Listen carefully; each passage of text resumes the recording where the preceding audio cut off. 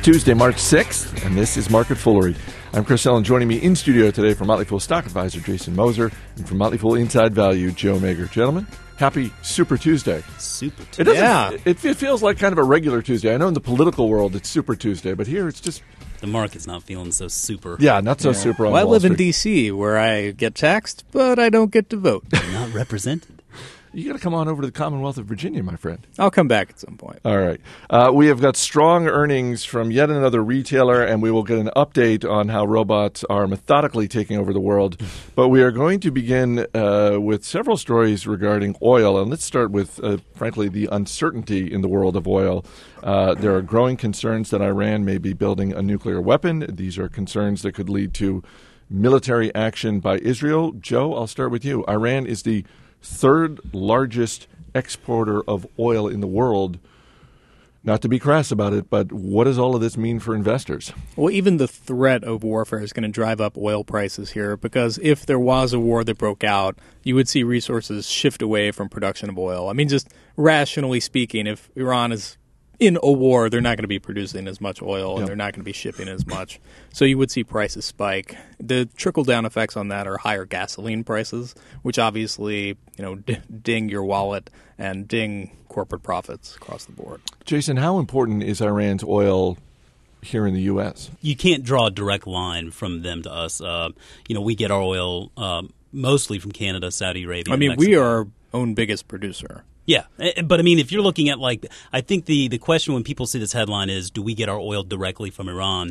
I mean, the answer is no, not directly. Now, when you think about the countries that do get their oil from Iran and then the countries that we deal with, I mean, you see, for example, Europe has more or less refused Iranian exports to this point because of the inflamed situation there. And so you see with globalization how, while there may not be necessarily a direct line, there is a line that sort of goes around and still connects us in some way. So, Joe, back to your point about oil prices spiking, because they're down from last week. I mean, last week it was like 108, 110. Today it's around 105 and change. So down slightly from that. But if we do see a spike, obviously the big oil companies, the Exxon Mobils of the world, the Chevrons of the world, they're going to benefit from higher oil prices. But what are some companies that are sort of off the radar that will also benefit from higher oil prices? Yeah, well, I would say the bigger oil companies would actually be the ones that benefit least from a price spike, and that's because they're so diverse. They have strong balance sheets, and those are good things that normally, if I'm taking like a 20-year perspective, that's what I want out of my oil investments. Yeah. But if I'm just trying to play, and we don't really do this, but if you we're trying, hypothetically, to play an oil price spike, the way to do it would be companies that have more leverage to it, and that could be small explorers and producers, or you bounce a step away, companies that provide services to producers. So you could look like at Diamond Offshore, for example, which is a deep water driller. They are deeply levered to the price of oil. If you saw oil spike, those shares would go up in a big way, but vice versa. Then you could look kind of a ratcheted down risk profile, but do like a Schlumberger, which is the biggest oil field services company that pretty much covers every part of the spectrum in terms of production and services. Another great company that, has upside on an oil balance. Jason, what do you think? I like his play on some of these service companies. I mean, there's a company I follow called Gulfmark Offshore that essentially provides all the fleet services for the big oil companies and drillers to get out there, bring supplies back and forth, get these drill rigs set up. So they have choppers, right? No, actually, that's, I think, Bristow. I'm talking about Gulfmark has just ships. But I think another thing to look at, too, is with the price of oil. If the price of oil goes up, price of gas goes up. I know we talk about this all the time, is looking for substitutes, something other than oil. So, I mean, with natural gas prices so low right now, all of a sudden natural gas starts looking a little bit more appealing, and I think that's why we're seeing more news about natural gas today as well. BP has reached a $7.8 billion settlement with on the Deepwater Horizon spill. BP could still face as much as $17.5 billion in government fines, billions more in criminal penalties. First, Joe, what do you think of this initial settlement? Is this a good thing for BP that it's at least this part of them is this part of the situation is behind them? It's mostly good because it wipes away a lot of uncertainty. There's still a lot of questions out there in terms of litigation with Transocean and Halliburton, their partners on the well. Who owns what responsibility? So that's a big question mark. But removing this component not only takes that question mark away, but it's also a goodwill builder here in the U.S. and around the world, where a lot of people are still, kind of shaking their fists at BP and upset with them. And this shows that they're willing to play ball a little bit and just trying to get this whole episode behind them. Now, kind of the downside is they took the anti-Exxon play here. Exxon is extremely hardcore in court, and when the Exxon Valdez spill happened, they fought that for almost 2 decades. And the payoff is that they didn't have to make the payoff for a very long time, whereas you're looking at BP shelling out all this money early on. I mean, there is a time value of money component here, and if they could have spread this cost over, say, 10 years, if you're a shareholder, you're probably saying, well, I would have preferred we paid this out a decade from now instead of today. But doesn't the fact that's that a little, cold, but... No, but doesn't the fact that it's behind them? I mean, we say all the time that the market hates uncertainty. I mean, if you're a shareholder, at least this part of the uncertainty is behind you. Yeah, it helps, and it also sets precedents for solving the rest of the individual court cases that come up. And at this point now, you're basically just working through the issues with potential Clean Water Act fines, and once they get that locked down, the story is mostly over, with the exceptions of the suits and countersuits against their partners. Jason, what do you think? I think that there's still going to be plenty of litigation to come up from this, but I do agree with Joe. Them kind of getting out in front of this quickly, I think, really helps set the standards so that they can sort of wrap this up a little bit more quickly, even down the road as the inevitable lawsuits come in. I think it's tough to say that they've really set the standard, so to speak, but I think that people are going to be looking at this 5 and 10 years from now when the next oil spill happens, not if. I mean, we have to accept the fact that these things are going to happen. Sure. So I think they've certainly maybe provided some guidance going forward. So with this settlement, let's go back to BP's stock. Does this, again, they still have other possibilities ahead of them that they have to deal with, but in terms of having this behind them, does this make BP's stock more attractive, less attractive, no difference? What do you think? More, and you saw the stock move up a little bit on the news, as it should. I mean, it's just one big check off the list of major issues facing the company. Jason? Yeah, it makes it more attractive from a risk perspective. I mean, It's obviously lower risk now. I think it was most attractive, like a year ago when there was still so much uncertainty out there and the share price was still getting hit. So I'd probably, if I was looking to buy into a big oil company, still look elsewhere to something like Exxon. But yeah, I mean, it's a little bit lower risk now. Joe, you mentioned the Exxon Valdez. You actually have a little bit of oil from the Exxon Valdez spill on your desk. And not just lying there on your desk, spilled on my desk in a little vial. What's the story? I used to cover oil and gas for Fool.com, and I was just cruising eBay one day and saw that, and I was like, "That is such a bizarre, freaky thing." And it was for sale on eBay, a small vial of it, and I was like, "I'll take that for $3." U.S. automakers are hoping to cash in on natural gas. USA Today is reporting that both GM and Chrysler will offer pickup trucks that can run on both compressed natural gas and gasoline. Ford is rolling out trucks with engines from Westport Innovations, a maker of natural gas engines. Guys, right now there are about 112,000 natural gas vehicles on the road in the U.S. Jason, I'll start with you. Is this...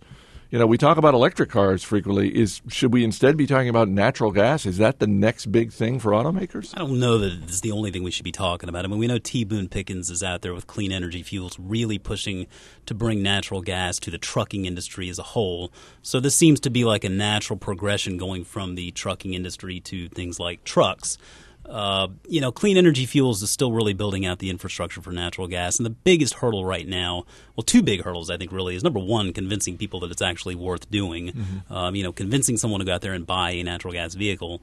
And then number two, really building out the infrastructure that can support it, because as it stands right now, we still don't have that. I mean, certain areas of the country where it may work right now, but until we can actually get an infrastructure where you can gas up your natural gas vehicle anywhere, I think it's going to be a tough sell.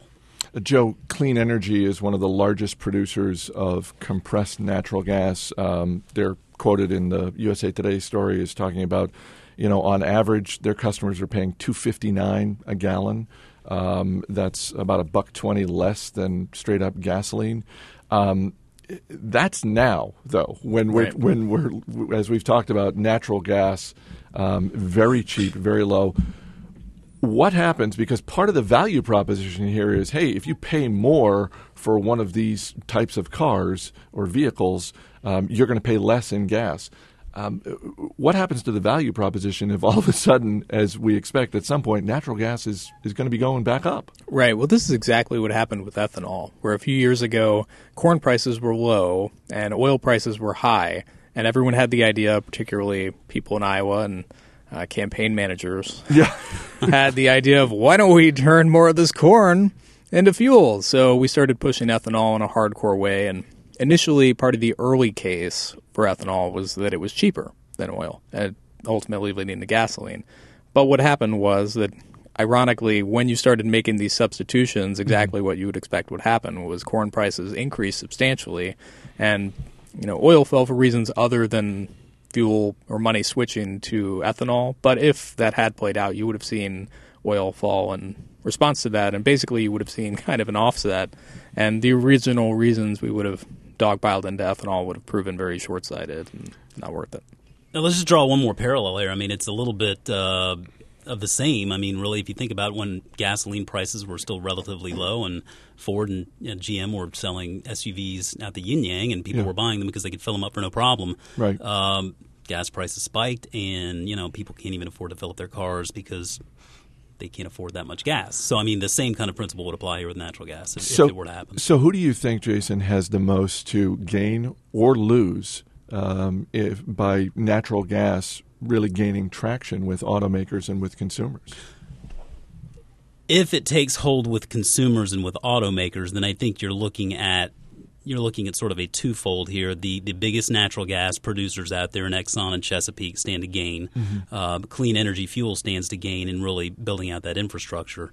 As it stands right now, I think that's sort of putting the cart before the horse. I mean, it's not even really been adopted into the trucking industry as a whole yet. So until we can get it even that far, I don't even think it's realistic to go to consumer vehicles. And so right now I'd still be looking at companies like Navistar and Westport and Cummins as they work with clean energy fuels to try to get this rolled out to the trucking industry sort of one step at a time.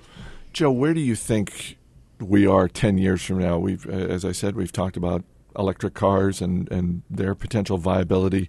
Do you think 10 years from now we are looking at more electric cars on the road, more natural gas vehicles on the road, or something else hoverboards altogether? Or hoverboards, if Back to the Future is any indication? Yeah, I think somewhere in between, but realistically just only a slight variation from where we are today.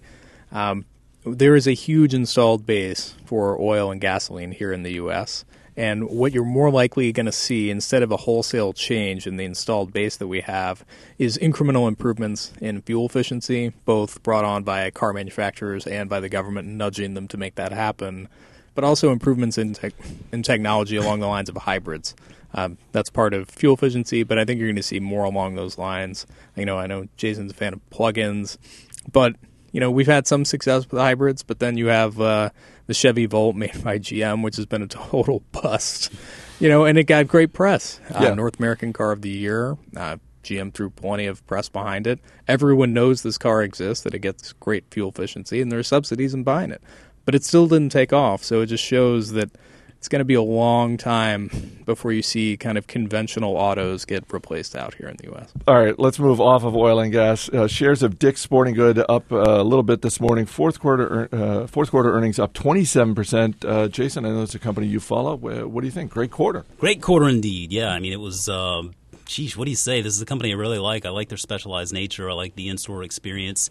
I know we kind of shudder to use the weather excuse all that often here, but I think in some cases it's legit, and here it could be.